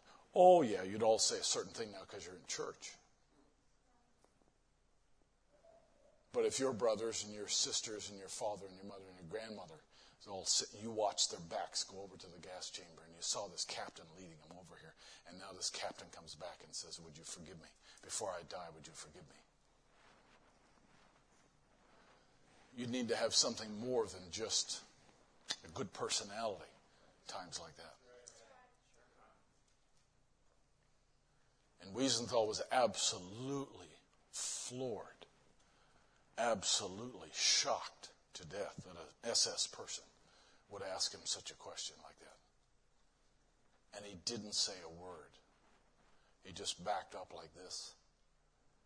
And eventually, he said the drugs just kind of overtook this captain and he went off to sleep. And he said Wiesenthal tells of his own memoir, he said, I just left the room. And I didn't say a thing to that man. He said, I heard a day or two later he died. And he said, I always felt the one thing I left undone in life was to forgive that man. Not a Christian now. These are not Christians, right? This is a Jew. A Jew with a veil over his face. A Jew without the character of Christ. A Jew who had seen nothing but suffering probably all of his life. A young man with his wife and children and all of his family destroyed by the flick of a finger. And he said, I thought all my life I should have forgiven that man. Now let me ask you, what would you do? When you think about the situations that we face in life and you think about the character that we have need of, hey, it's one thing, to say, well, somebody's sitting in my pew, I can probably forgive that. But when it comes to the more serious issues of life, it comes to people who unjustly criticize you, it comes to people who don't treat you just like you think you should be treated. And then for you to start doing things that are found in the New Testament, like turning the other cheek, walking the other mile, give them your cloak also. When one member hurts, we all hurt. When one member rejoices, we all rejoice. As much as lieth within you, live peaceably with all men. All the other things that are found in the New Testament relating to how we relate to one another and how we are to forgive. Otherwise, our Heavenly Father doesn't forgive us. Let me tell you, it'll take more than just attending church.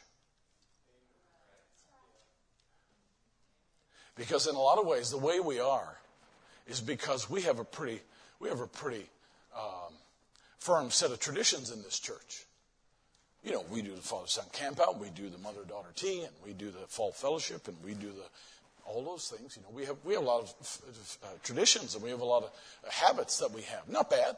No, I'm not saying they're bad at all. But you can look like a real member by going along and doing all the things that we do. But in the eternal scheme of things, those things really don't matter much. We got to go a little deeper, really, now. And this is what God is doing. He's shaking us up a little bit, I think, to go a little bit deeper. Because if you're a part of God's Godhead, you've got to go all the way to Calvary, all the way to the cross. You've got to go all the way, not halfway, but you've got to go all the way. And not just here in the building, but we had to go all the way.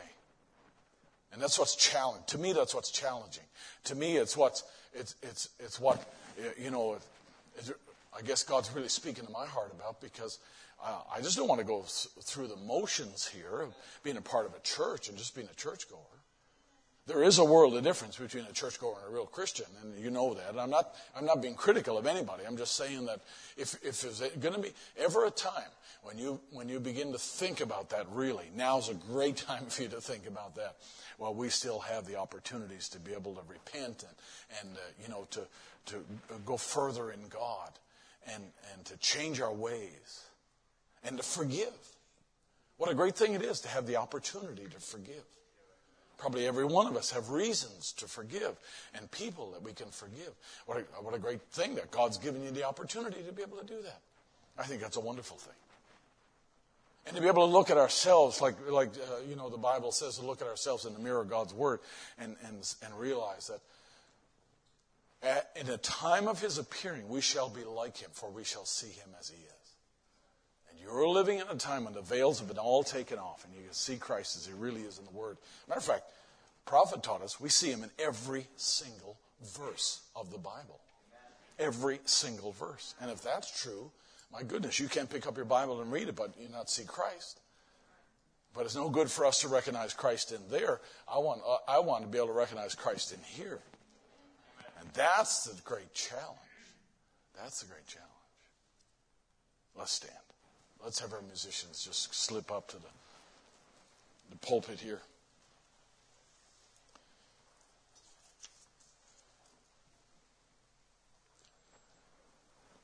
So it was said last weekend again that the greatest threat to this world is not global warming, and the greatest threat to this world is not nuclear holocaust, but the greatest threat really is the blindness that veils systems, so that they keep going on in a religious way and wind up taking the mark of the beast and have no exit. They have no way out. What a terrible kind of blindness that is when they feel like they're following the right thing and they're not. But God has expressed Himself through a prophet in this last day to bring out something in you. And that's the reason you're here. And that's the reason you're still here, is because God's at work in us, bringing out of us, like Michelangelo looked at the stone and brought out the image of David there. I just want to believe that God's looking at you, and the whole world might look at you and not understand, but God's looking at you and saying, I see a real son of God there. I see a real daughter of God there. And I'm just going to keep pecking away. And everybody might have asked Michelangelo, what in the world are you still pecking away at that stone for? And Michelangelo had the vision. It's hard to describe, but I'll tell you what, at the end of this thing, it's going to be something that'll last for years and years and years, centuries, and people are going to love it. People are going to come from all over the world to see it. I did, and it's just a magnificent thing. Could it also be true? As that's the analogy that Brother Branham drew, but could it also be true that the reason we're still here is because God's still got a little pecking and a little polishing to do and a little rough edges to work off there. But at the end of it, His excitement, His passion is for a bride to stand there in completion. Be able to stand there and say, this is my bride, take my arm, off we go. And be there on the other side. I say this, take advantage of everything that God's provided. Your failures are not going to hold you back. Your mistakes are not going to hold you back. They don't count. They're not going to hold up in court. We are being groomed. We are being taught. We are being shaped to accept the role that God has ordained for us. And all kinds of other voices are out there and all kinds of other distractions, but we are being ordained to take a role, to stand as the sons and daughters of God. Oh, I'll tell you what, when you think about it, it's a lofty thing to think about, but let's go a little further with it, if that'll be all right. Let's see where God takes us with this. And I hope He kind of takes us home. Falling in love with Jesus. Help me out here. Falling in love.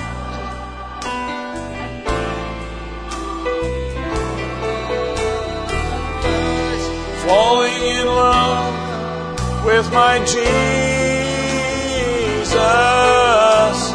Best thing I've ever done. Sing it again now. Oh, falling in love with my Jesus.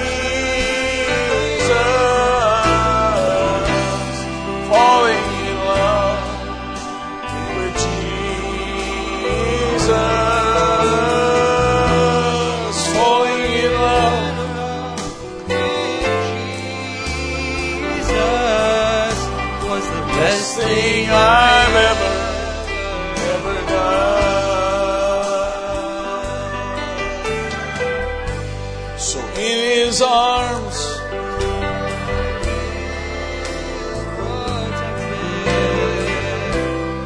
in His arms, I'm never disconnected.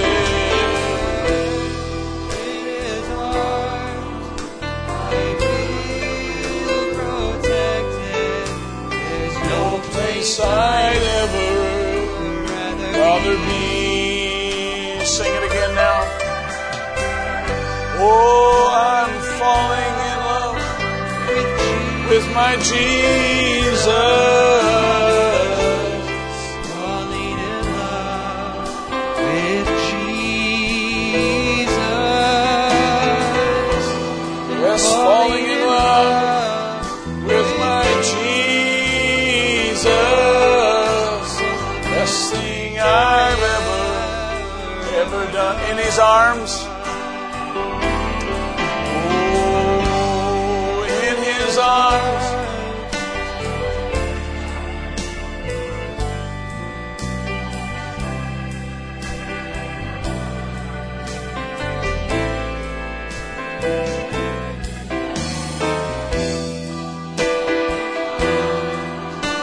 I feel protected, and there's no place I'd ever rather be.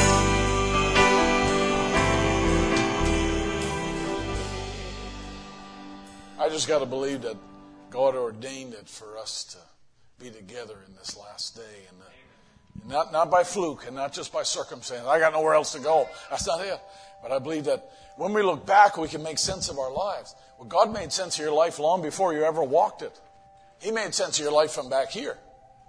Right? That's how He views things. That's how He sees things. That's how He thinks. And now we're just expressing what was in His mind. We're just expressing now what He thought of. What was in His heart. That's what we're doing. We're expressing now. We look back. Makes sense. Where we go from here, not really sure. But you know what? The God who got us to here is the God who's going to get us to there. And we're going to trust Him. What's the song? What? You are God alone. Yeah. We sang it early this morning. We sang it early in the song service. Go ahead. You are God alone from before time began, and you are on your throne. You are God alone, and right now, in the good times and bad, you are on your throne. You are God alone, and you're not a God created by human hands. You are not a God dependent on any mortal man. You are not a God in need of anything we can give by your plan. That's just the way it is. You are God alone from before time began. You are on your throne. You are God alone. And right now, in the good times and bad, you are on your throne. You are God alone. And you're the only God whose power none can contend. You're the only God whose name and praise will never end. You're the only God who's worthy of everything we can give. You are God. That's just the way it is. You are God alone from from before time began. You are on your throne. You are God alone. And right now, in the good times and bad, you are on your throne. You are God alone, for you are God alone. From before time began, you are on your throne. You are God alone. And right now, in the good times and bad, you are on your throne.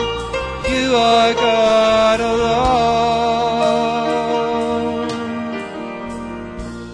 Thank you, Jesus.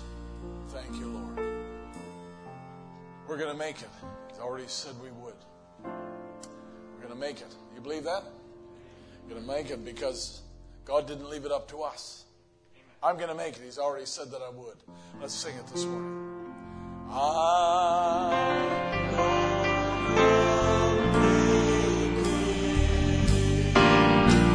He's already said that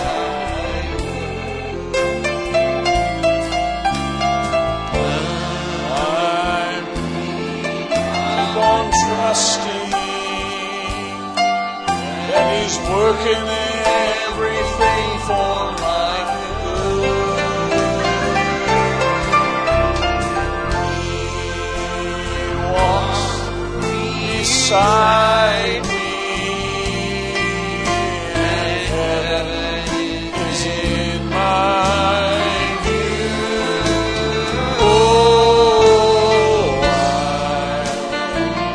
I'm gonna make it through. One more time now. I'm gonna make it. Oh, yes, I'm gonna make it. He's already said that I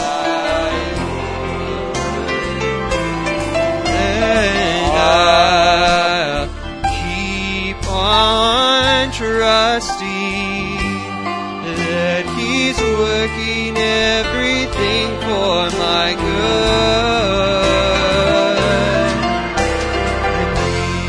And He walks beside me, and heaven is in my view. Oh, I'm gonna make it through. Oh, now yes, I'm gonna make it. He's already said that I would, and I'll keep on trusting that He's working everything for my good. He walks beside me, and heaven is in my view.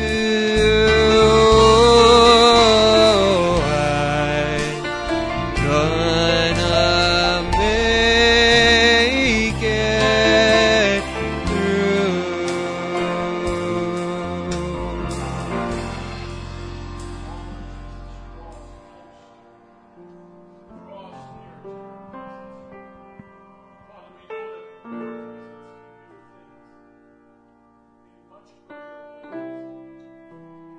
Or that we could do.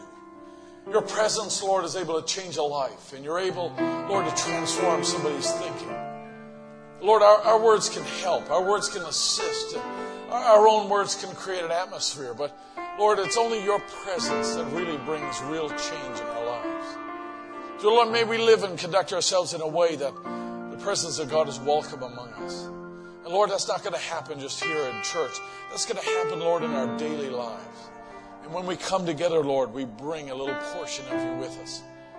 Father, just have your way now, I pray. And we often say that, but Lord, we know that you desire to complete the process in us of coming to maturity, of coming to a place of fullness, a place of joy, a place of peace, a place that the world may never recognize. But Lord, it doesn't really matter. Help us, I pray, Lord. Because we have no sentence of condemnation over us. We have been set at liberty as the sons of God. And Lord, I just ask that you would just change us, mold us, Lord. Keep us in the center of your will. And Lord, may we, when we come to a place like Mr. Wiesenthal did, Lord, many years ago, may we act on the opportunities that are put before us. Lord, we would forgive and we would love and we would go the extra mile, just as if you were there. Help us, Lord, to act that way. We love you and we thank you, Lord Jesus, for your many blessings. I pray now, Lord, you would touch every heart. In Jesus' name we pray. In Jesus' name we pray. Amen and amen. Draw me close to you. Let's sing that this morning as we leave this morning together. Draw me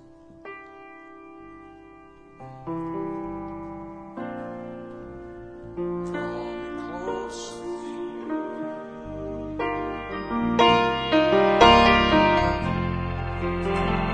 Never let me go.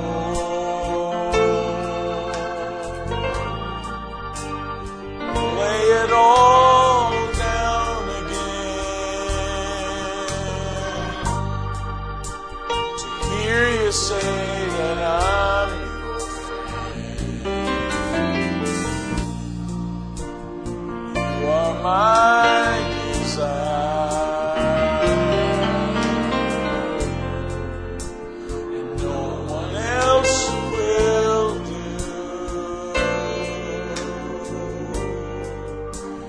Nothing else could take your place. To feel the warmth of your embrace. So help me find a way to bring me back to you. You're all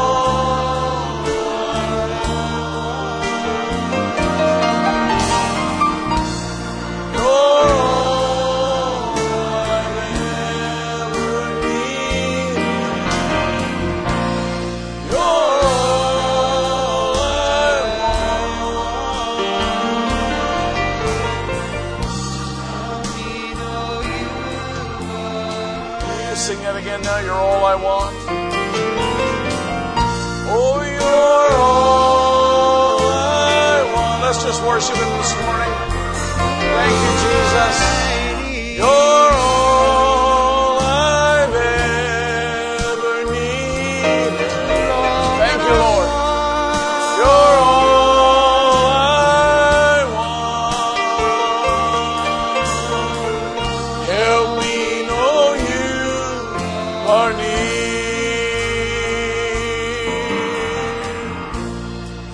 So draw me close to you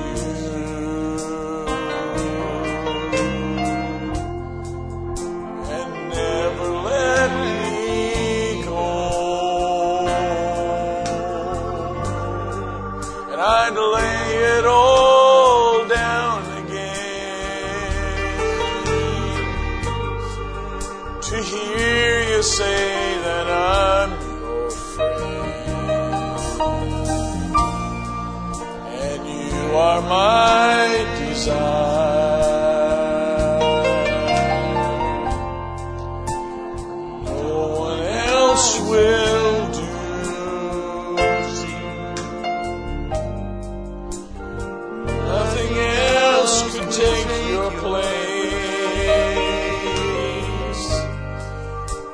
feel the warmth of your embrace. Sing it now.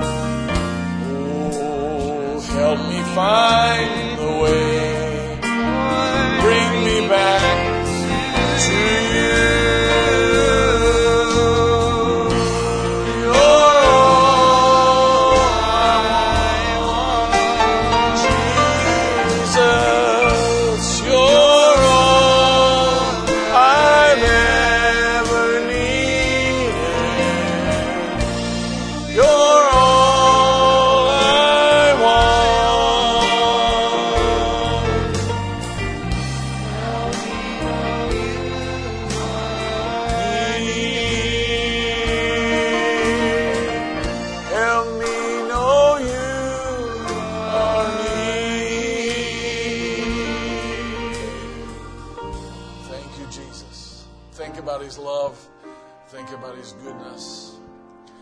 Sing this as you go this morning. If you want to stay and worship a little bit, that should be just fine.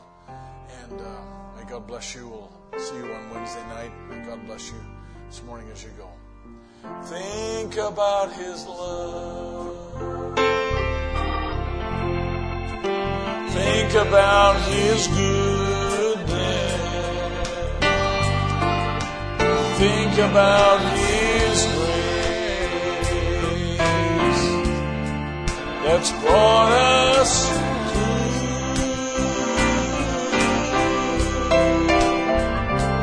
For as high as the heavens above, so great is the measure of our Father's love.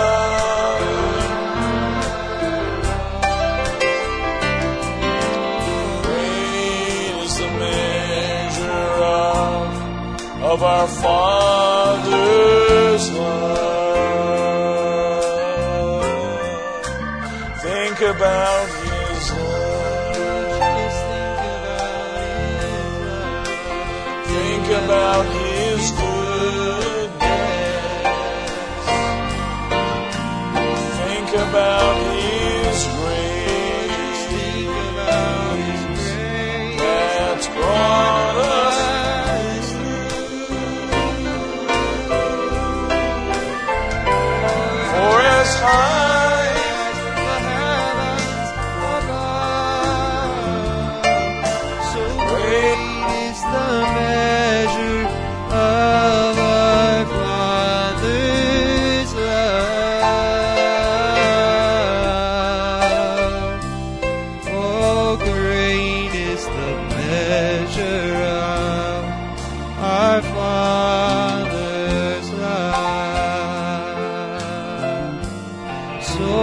think about His love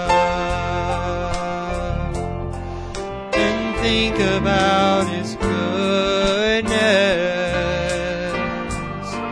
Just think about His grace